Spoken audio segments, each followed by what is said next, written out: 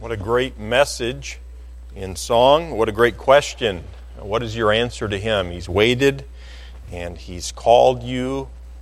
He's made the payment through the blood of His Son, Jesus Christ. And then what is your answer to Him? Tonight, we're going to look at a topic in Revelation chapter 19 that is the culmination of God's call for His Son, Jesus Christ, and the hope of that calling. What is the hope of the calling of the Lord? What was the hope of the calling of the Lord Jesus Christ when He came and He died? And we could say, well, the hope of His calling was that people would be saved. And that would be a correct answer. That would be a brief answer, but that would be a correct answer. When we think of our salvation, we often think of the day that we trusted Jesus Christ as our personal Savior. And frankly, the day that you received Jesus Christ as your personal Savior, it was settled that day once and for all. It was settled. Your soul was secure. Sometimes people wonder and they fear, am I really saved? Or did I really mean it? Or I'm not living like it? But truly, once a person is genuinely born again, their salvation is secure for all of eternity from that point on. But there's coming a special day in the future, and it hasn't happened yet, when your salvation and my salvation is going to be completed. And I could say it that way. Nobody talked to, at least I don't remember, Mom and Dad, if you talked to me about this when you were teaching me what it was to be saved as a young boy. But I don't believe my mom and dad ever talked to me about the marriage supper of the Lamb, okay? And most of the time, at least in none of our gospel tracts, is there any reference to the marriage between the Lamb, which is the bridegroom, which is Jesus Christ, and the bride, which is the church. All believers, all true believers everywhere. Now, what I didn't say was all people who attend church. I didn't say that. I said all true believers of the church age. That is from about the time of Pentecost until the rapture, okay, when the Lord Jesus Christ catches believers to be with Him in the air. And then, of course, and we don't have the timeline behind me tonight. However, you've seen it enough to know there's that period of time where the church is going to be raptured, it's going to be caught up to meet the Lord in the air. So shall we ever be with the Lord. And then there's 7 years of really horrific events that take place on the earth. We call it the tribulation period. Near the end of the tribulation period, just before it ends, there's going to be an invitation given to the marriage supper of the Lamb. And there's going to be a wedding in heaven, a coming together of two parts. And that one part is the Lamb of God, the Lord Jesus Christ, and the bride of Christ, the church, all true, genuine, born-again believers who were saved during the church age. That's during the time frame that you and I are living. And so, in other words, what I'm saying is this. We've been looking at a lot of things that are prophetic. They have yet to come. A lot of it's been about the tribulation period, horrible, awful events. And some of us have thought, how does this have any influence on me or what I do? Or I'm not going to be there for that. Many of us might have thought things like this, but I want to tell you something.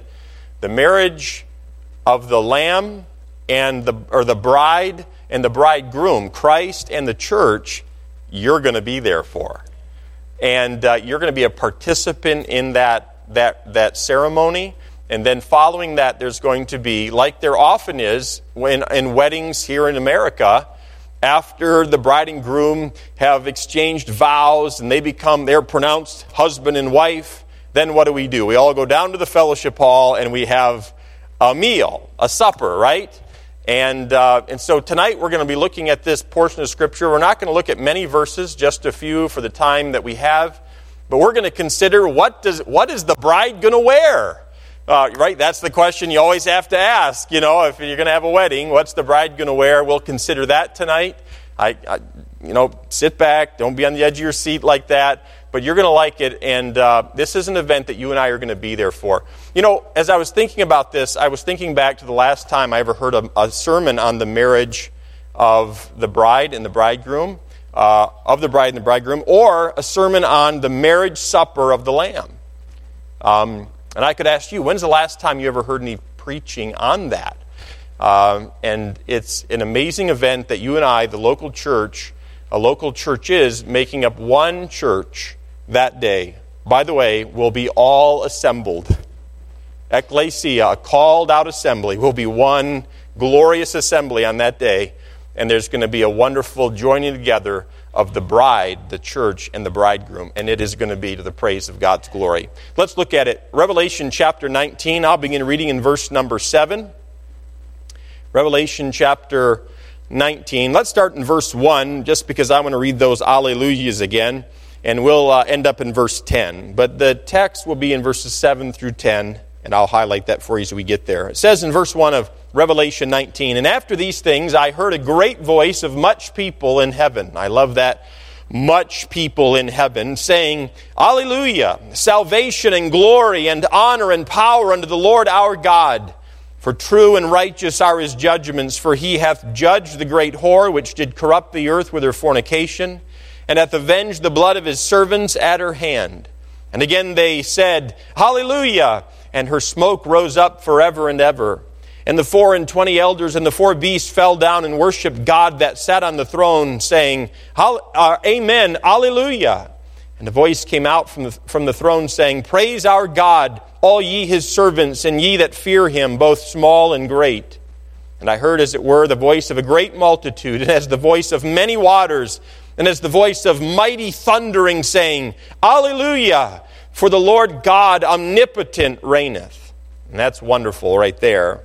Notice now our text, verse 7 down through verse 10. It says, "Let us be glad and rejoice and give honor to him, for the marriage of the Lamb is come." Now that's one of the two events we're going to look at tonight. The marriage of the Lamb, and his wife hath made herself ready. Do you know that you and I, as the bride, I refer to us often as that, the bride of Christ? Where did I come up with that from? I don't just say it because that's what came to my mind. It's actually a biblical truth that we're going to be thinking about tonight. You and I, as the local church, believers, are the bride of Christ. We're espoused to him. I can say it another way, more modern way. We're engaged to him. In a sense, we belong to him. Is there anything we can do to prepare ourselves for that day? Well, notice, his wife hath made herself ready. You and I should be doing that. Verse 8, "And to her, the wife, or the bride of Christ, was granted that she should be arrayed in fine linen, clean and white." Now, why is it, have you ever wondered, why is it that for weddings, the bride always wears a white dress? Well, right, but who came up with that idea? And I think it's from here, right here. Purity, holiness, righteousness. It symbolizes something. It comes from the Word of God. "For the fine linen is the righteousness of saints." So it actually tells us, it interprets for us what this linen, clean and white, represents. It is the righteousness, or literally it could be said, it is the righteous acts, the righteous deeds, the things that you and I do in this lifetime that please God. Those are the things that are going to robe us someday when we stand before the bridegroom. How you serve the Lord is what he's talking about. Your motives. Are you going through the motions of serving God, but you're doing it in the flesh, kind of full of resentment? I'm going to go to church, but I don't want to. Did you do it in the flesh, or did you serve as an usher, as unto the Lord, or did you do it for men?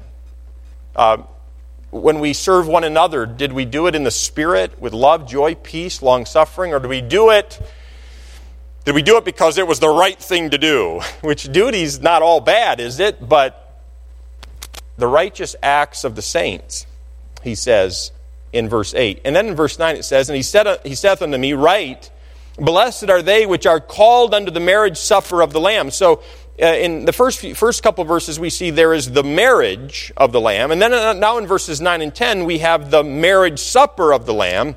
And he saith unto me, These are the true sayings of God. And I fell at his feet to worship him. And he said unto me, See thou do it not. I am thy fellow servant. And of thy brethren that have the testimony of Jesus, worship God. For the testimony of Jesus is the spirit of prophecy. And I'm going to stop there. Let's pray, and then we'll look at these just 4 verses tonight in the time that we have. Let's pray together. Dear Heavenly Father, help us, I pray, tonight as we consider something that we often don't think about, and yet is so important, and even is part of our salvation, the salvation you've provided for us. Father, help us as we think about this truth of the marriage of the church to Jesus Christ and the marriage supper, a supper of celebration. Father, I'm reminded that Jesus Christ talked and preached often about this truth, and it seemed to be a thrill to him. So, Father, I pray that it would be a thrill to us as well. I pray these things in Christ's name. Amen. Now, the marriage supper of the Lamb is a truth that the Lord Jesus Christ loved to teach about. And during his earthly ministry, he, on several occasions, talked about it. And think with me for just a moment. Just think about that thought that I just shared with you. During Jesus' earthly ministry, he's healing people, he's living a life without sin, he's being rejected of men.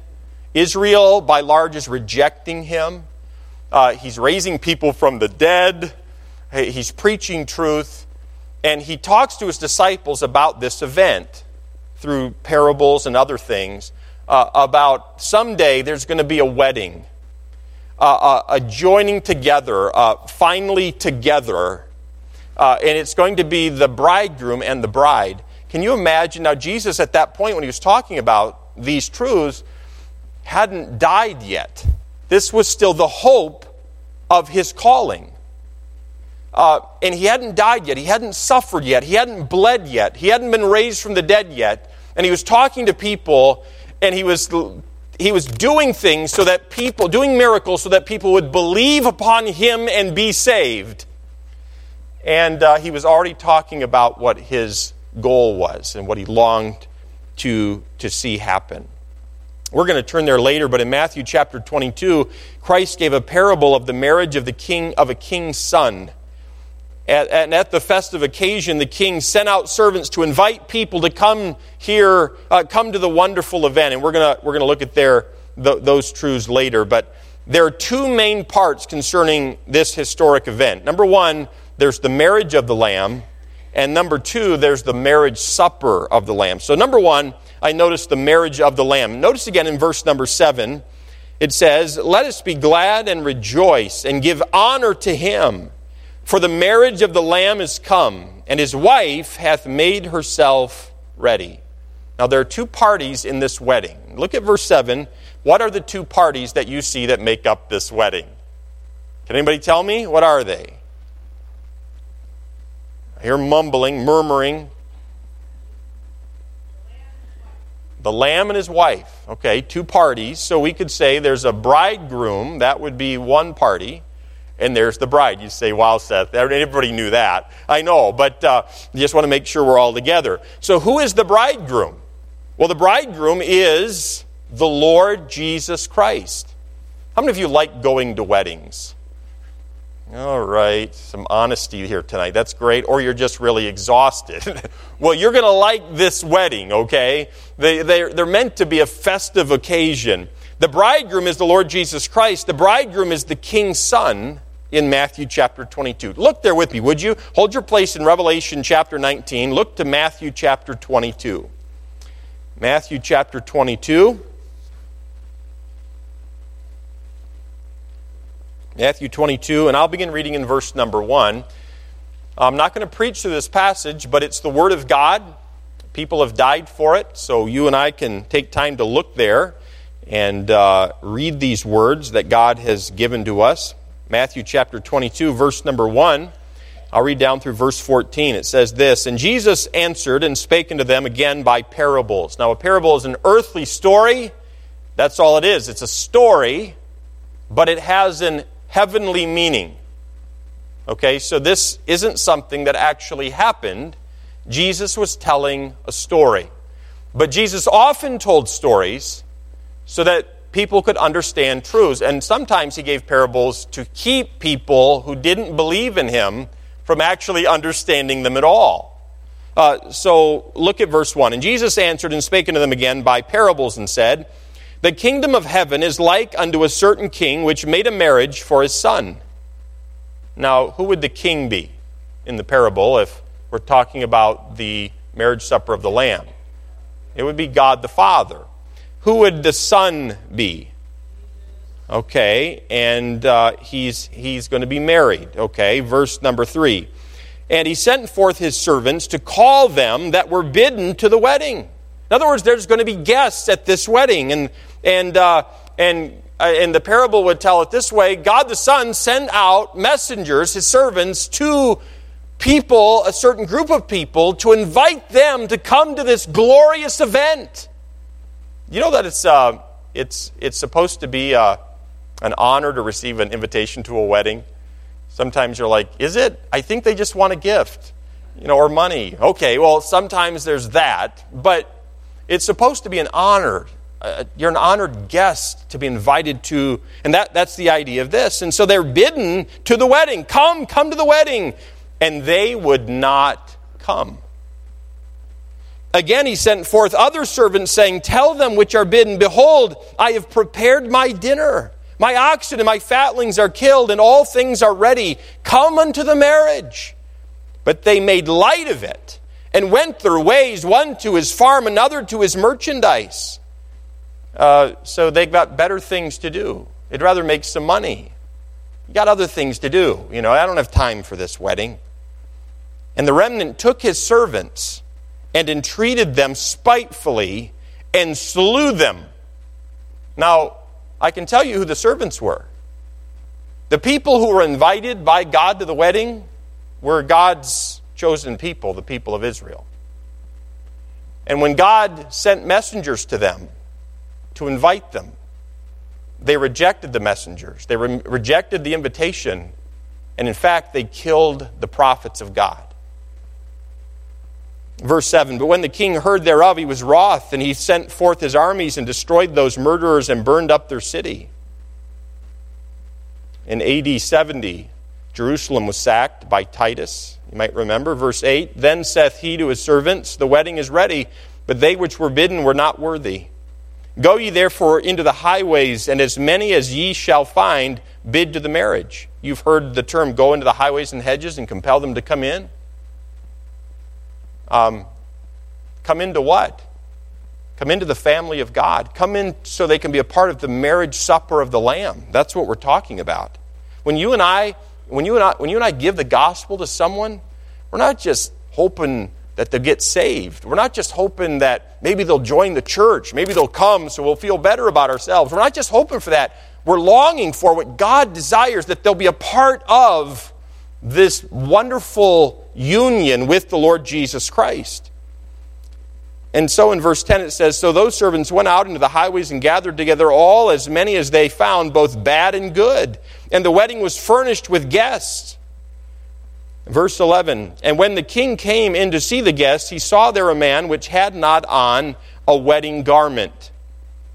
And he saith unto him, Friend, how camest thou hither not having a wedding garment? And he was speechless.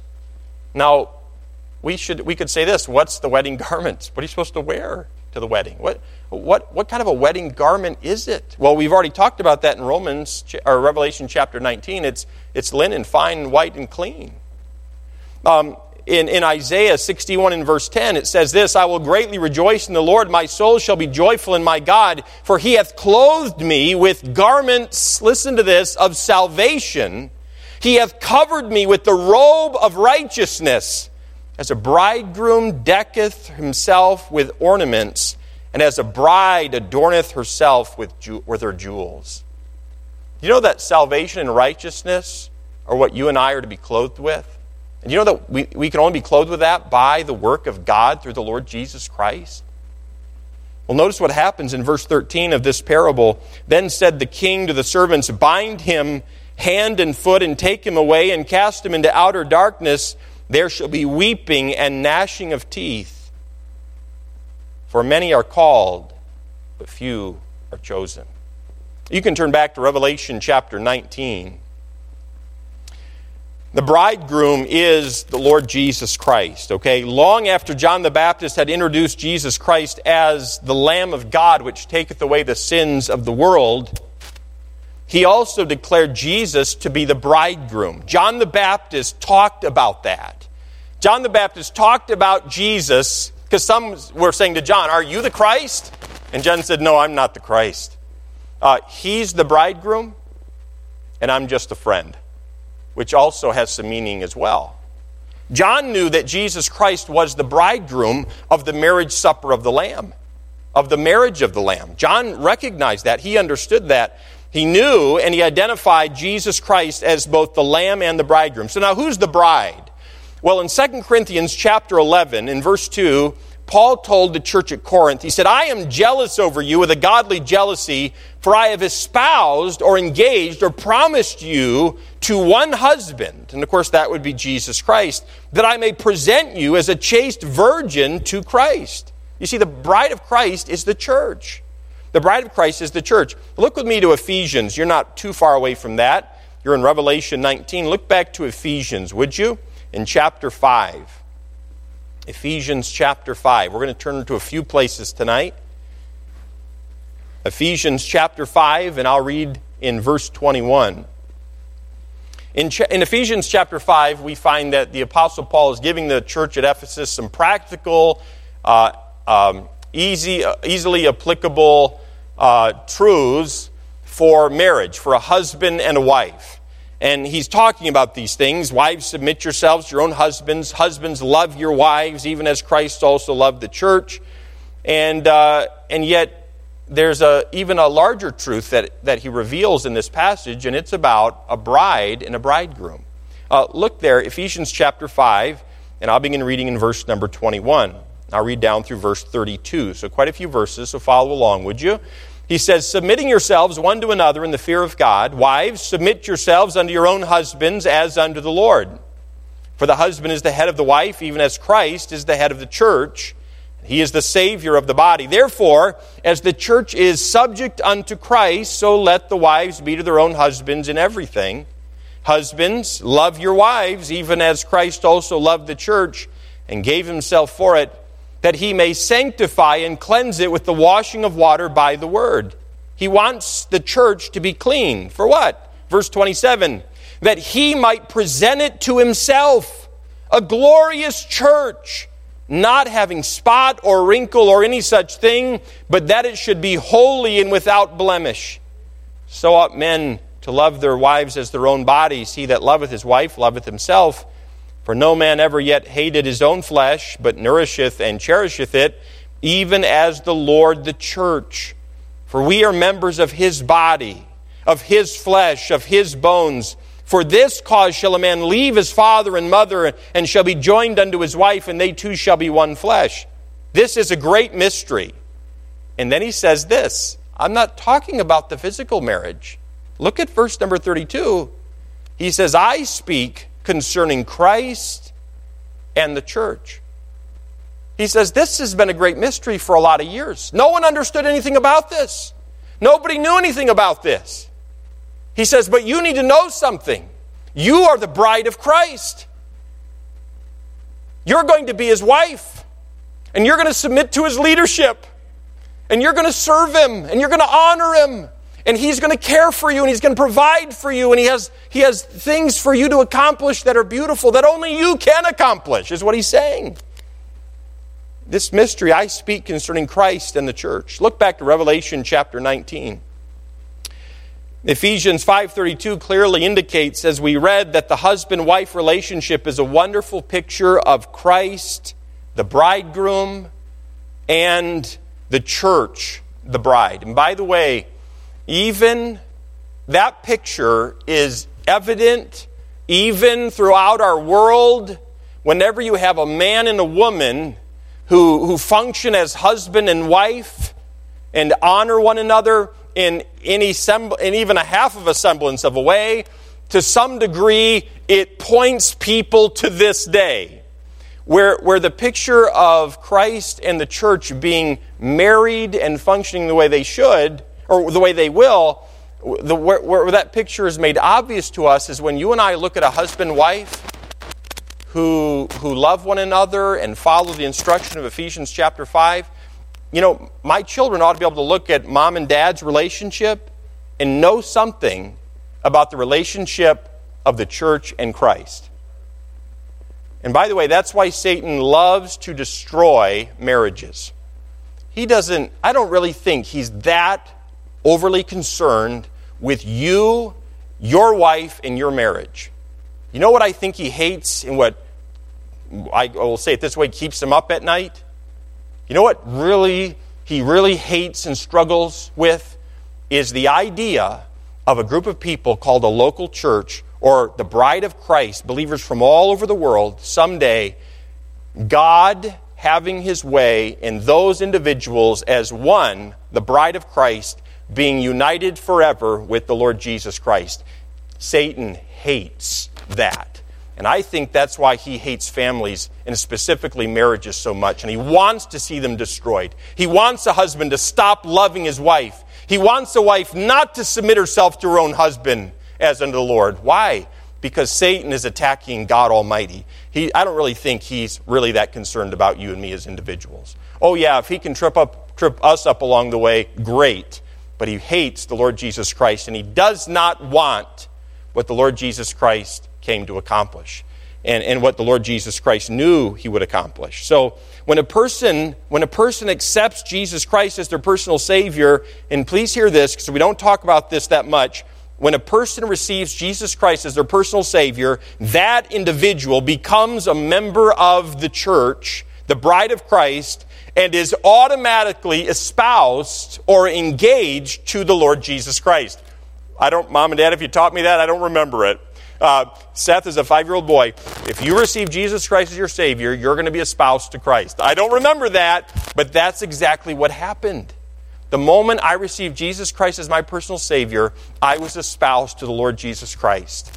And that is God's plan. It really is a beautiful picture. Our engagement will someday be finalized at the marriage of the Lamb to His bride, which is the church. Now, where and when is this marriage going to take place? Well, where? Well, it seems clear that the marriage of the church to Christ will take place in heaven before Jesus Christ returns to the earth. Remember, He's going to return. It's going to be His second coming.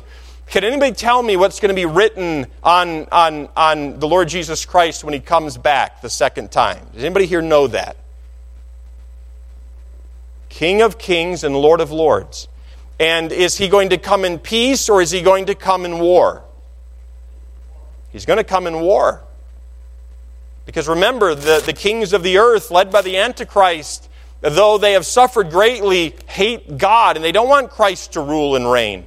And their attitude is, are we really going to let this man rule over us? That's their attitude. And they are going to be conquered by the Lord Jesus Christ. But before He returns as King of kings and Lord of lords, there's going to be this marriage. And notice it in verse number 11.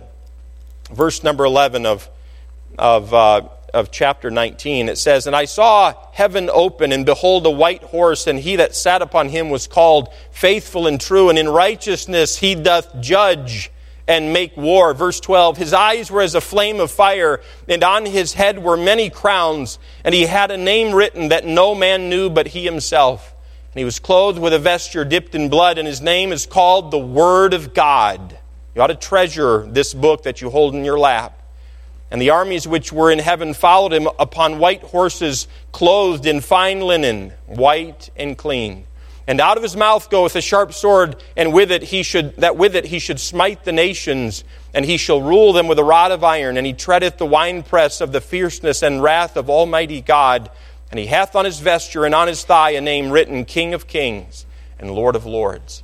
So, it's going to take place, this marriage between the church and the bridegroom, the bride and the bridegroom, the church in Christ, is going to take place in heaven. When? Well, it's going to take place toward the end of the tribulation, just before he comes back for a second coming. Now, I will say this. It is possible that the marriage supper, which is a separate event from the marriage, it is possible that the marriage supper will also take place in heaven before he returns, but it is also possible that that marriage supper could take place on earth at the beginning of the millennial reign of Christ. What's the bride going to wear? Isn't that what you really wanted to know, May, right? That's why you came back tonight. May Woods wanted to know, what is the bride going to wear, right? All right. So here we go. Verse 8. And to her was granted that she should be arrayed in fine linen, clean and white. For the fine linen is the righteousness of saints. Okay, that's always the question, what's she going to wear? But the attire of this bride is tremendously different from the attire of the woman of chapter 17 and 18. You remember? The harlot that was spoken of there, she's wearing red, and there's purple involved, and gold, and precious stones, and she's wealthy, and all those sort of things. This bride is dressed very simply, very elegantly, very beautifully, but very simply, not flashy. The church is going to be dressed in the righteous acts of the saints. Now, how can the bride make herself ready for that day? That's you and me. How can we make ourselves ready for that day? I can remember before Cindy and I were married, we were engaged, and I was working in Pennsylvania, and most of the preparations were made by Cindy and her mom. And in the evening, Cindy would say, hey, we did this, and this is where we're going for this, and this is what's happening, and these are going to be the colors. Do you want to see the colors? Mm-hmm. Yeah. What do you think of the colors? Mm-hmm. Yeah. Yes. Perfect. Beautiful. Wonderful. I just want to marry you. You know, those are the colors. But I can remember on one particular weekend, I think it was a Saturday, I got to go with Cindy and her mom to pick out some things. Yeah, and so I can remember going and the day went on and it was great, and then we got to come home eventually. But a lot of effort goes into preparing for that big day, doesn't it? And it's such an incredible day. But how can you and I prepare for this day? Is there anything that we can do to prepare for this marvelous day that's going to happen? And it's hard for us. We sit here tonight, we're half tired, we got a week ahead of us, we got plans and things to do, and this all seems kind of far out there. It's kind of hard to grab a hold of, and how do I prepare for that? I'm going to be there. Okay, I got you, Pastor. I'm going to be there, and I know what I'm going to wear. But how do I prepare for that? Is there anything I can do? Yeah, there is, actually. There are a couple of truths that we need to remember when we think about preparing for that day. The first truth is that without Christ, our flesh doesn't have the ability to accomplish anything that's pleasing to God. So in other words, anything that you and I do in our flesh of the old man, we can label it, I did this for God. But if we do it in the old man, in the power of the old man, the flesh, it doesn't help do anything to prepare for that day, okay? On the flip side, if I live in the power of the Spirit of God on a daily basis, it's laying up treasure in heaven, where moth and rust doth not corrupt, and where thieves do not break through and steal. What you do in the power of the Spirit of God, when you say yes to the Word of God and yes to the Spirit of God, what you do can never be taken away from you. Do you understand that? What you do over here, you're going to lose it. And it might be just entertainment today. It might just be having a little bit of fun here or there and in the flesh. And it's not necessarily that it was sinful, it just was living in the flesh, right? You're going to lose that. Get all you can out of it now, because that's the only thing you're going to have. And I'm kind of joking about that a little bit. You and I would be better served to invest for eternity where it can never be taken away. Isaiah 64 in verse 6 reminds us that before we were saved, we were all as an unclean thing, and all our righteousnesses of the flesh were as filthy rags. Putrefying rags is the idea. And Isaiah said, we all do fade as a leaf, and our iniquities like the wind have taken us away. That's who we used to be. Remember what Jesus Christ told his disciples in John 15 and verse 5, without me, ye can do nothing. So whatever I do without Christ, it adds up to nothing. Living in the flesh, trying to serve God in the flesh, is not how we prepare for this day. And we all need to have that in our minds. However, on the flip side, the second truth is this, that Christ's righteousness through you pleases God. So Christ lives in me by His Spirit. He lives in you by His Spirit. God in you. The Colossians, Paul wrote to them, he said, the hope of glory. This is the hope that honors God. Christ living in you. And so you and I have a decision to make. We can choose to say yes to the Holy Spirit. And the fruit of the Spirit is love and joy and peace and long-suffering and gentleness and goodness and meekness and temperance. And he says, against this, there is no law. Live like this. Live in the Spirit. Walk in the Spirit. Be controlled. Be led and directed by the Spirit. Not just when you're in an auditorium. And Pastor Scott says, you can sing better than that. And you did. And I did. But in the workplace, in your home, in your marriage. Because when you do, you're preparing yourself for that day. Are you following me at all? I have 6 minutes. And I'm done. Are you following me at all? My hope, my longing for you as people that God has entrusted into my care is that you'll be able to stand before God Almighty someday across from the Lamb slain for you and for me, the bridegroom. And we'll be together. We'll be there. We'll all be there. If you're saved, we'll be there. And we'll know each other. We'll be dressed in linen, white and clean, pure. And there will be a wonderful union that we have yet to experience in our salvation with the Lord Jesus Christ. And it is the hope. It is the hope of the Lord Jesus Christ for this day to happen. It's why He came. It was always God's desire for Him to have fellowship with His creation. That's you and me. And when Adam fell and when you and I lived in sin and when we live in sin, it's never been quite right. And even now, though He lives within us, this old wicked flesh. But on that day,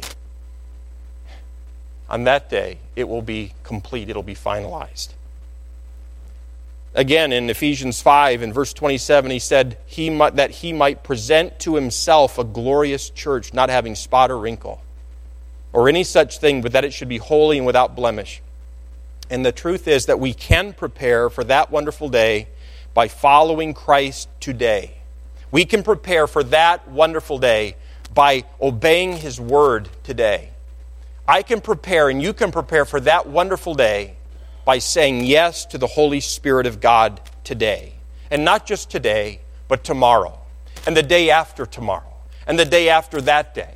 And weeks after months. We can do this one day at a time, one step at a time, one truth at a time.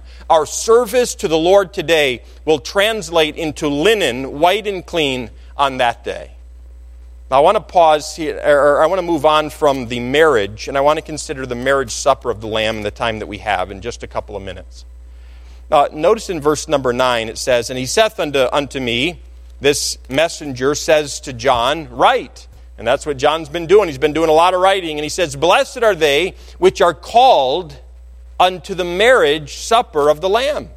So this is a different event. It could be immediately following, or it might be at the beginning of the millennial reign of Jesus Christ. And he saith unto me, "These are the true sayings of God." Now it seems a wonderful privilege. It seems obvious from the passage. It is a wonderful privilege to be a guest, to be invited to the marriage supper. The word blessed is used, which means happy or honored. You are honored to be invited, called It means to be invited. So all those who are invited to the marriage feast are honored to come. Well, who are the guests? Well, we can understand who the guests are because we know who the bride is. The bride is the church, and the bride is the church, and the bridegroom is the Lord Jesus Christ. But the friends of the bride and groom are also invited. Now look back to John chapter 3 with me, if you would. John chapter 3. We'll have a little bit of insight here that's given to us in John chapter 3.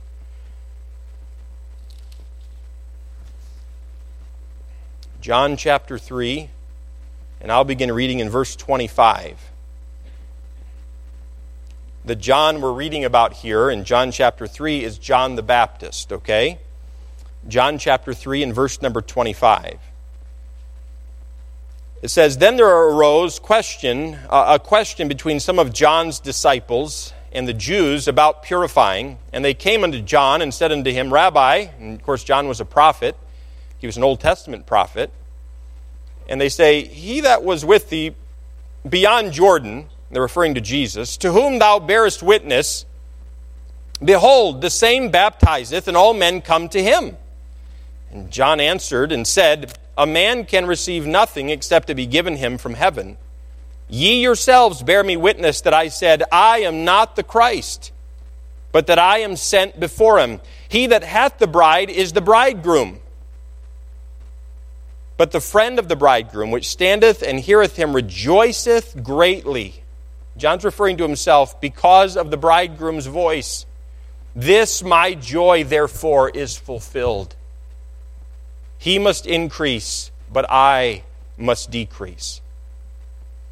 And so John understood this Jesus, this is the bride, this is the bridegroom.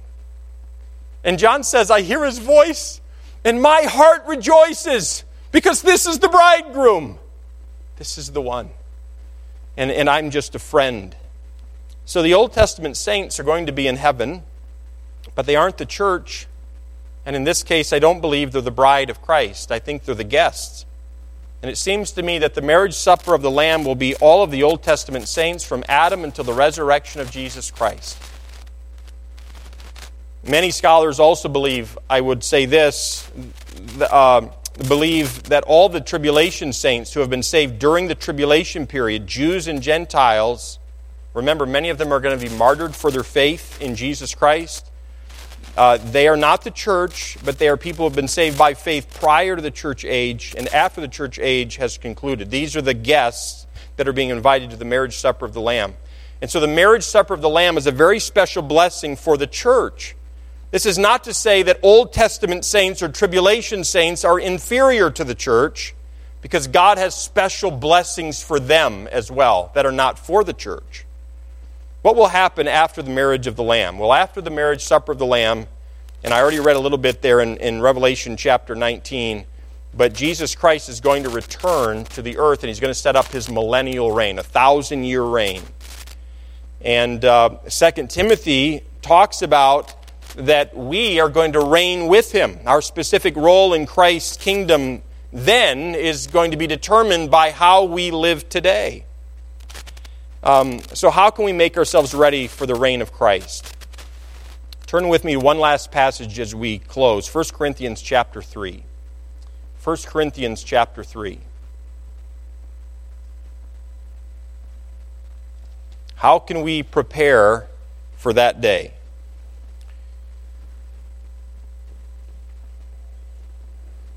Every believer, every one of us as individuals, is going to be held accountable for his life on this earth. It's called the Great White Throne Judgment.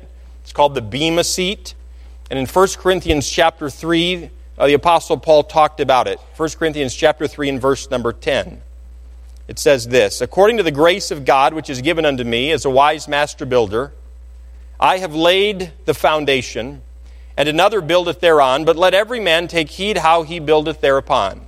For other foundation can no man lay than that is laid, which is Jesus Christ." So we're all building on that foundation by how we live our daily lives. Verse 12, "Now if any man build upon this foundation, the foundation of Christ, with gold, silver, precious stones, wood, hay, and stubble, Every man's work shall be made manifest, for the day shall declare it. Speaking of the Bema seat, or the judgment seat of Christ, the place of reward for believers.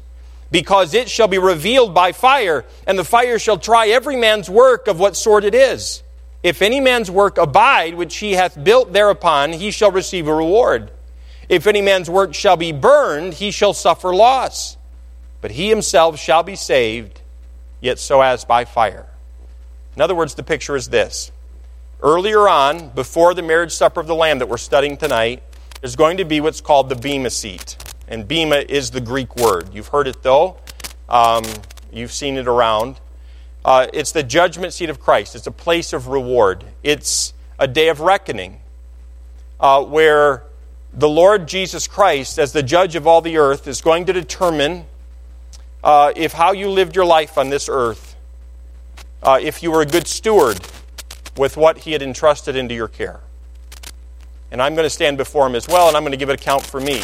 As a pastor, I'm going to give an account to a degree for you. But you're also going to give an account for yourself individually. And on that day, some of our works are going to be like gold, silver, and precious stones, and they're going to pass through the refiner's fire. And it's going to be revealed by fire that how this lady lived her life. She lived it. She walked in the Spirit. And it's going to come forth. It's gold, silver, and precious stones. And it's going to be to the praise and glory of the Lord Jesus Christ. And others of us on that day, many of us who have worked so hard for so long in our lives, but we didn't do it in the Spirit, the works are going to they're going to come into the fire and maybe like sticks and wood and straw, and they're going to be consumed, burned up. And it's going to be revealed by fire that day that we didn't walk in the Spirit.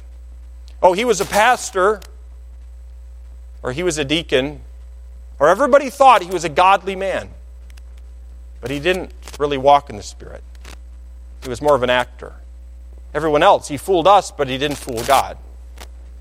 That's already have taken place. In Romans chapter 14 and verse 10, he talks about this as well. But why dost thou judge thy brother? Or why dost thou set it naught with thy brother? For we shall all stand before the judgment seat of Christ. Paul talked again there about this place. 2 Corinthians chapter 5:10, Paul again talks about it. For we must all appear before the judgment seat of Christ, that everyone may receive the things done in his body, according to that he hath done. So it's according to what we have done, whether it be good or bad. You see, the result of going through the judgment seat of Christ results in the bride being given fine linen. And in Revelation 19 and verse 8, as you've read several times, it is the righteousness of the saints, the righteous act of the saints. And this is how Christ's wife will have made herself ready for the marriage. Ready for what? She has made herself ready for the marriage of the Lamb. In other words, we'll end with this. Be a good steward of what God has entrusted into your care. What has He given you? He's given you time. None of us know how much more time that we have. He's given you talents. You have talents and abilities. I joked a little bit about singing with the quartet, but frankly, that was just a thrill to do it. I want to teach my children. Serve the church in any way that you can. You may not be the greatest singer, but serve Him. I'm telling you, you and I are not going to be able to come back and do this. There's no do-overs.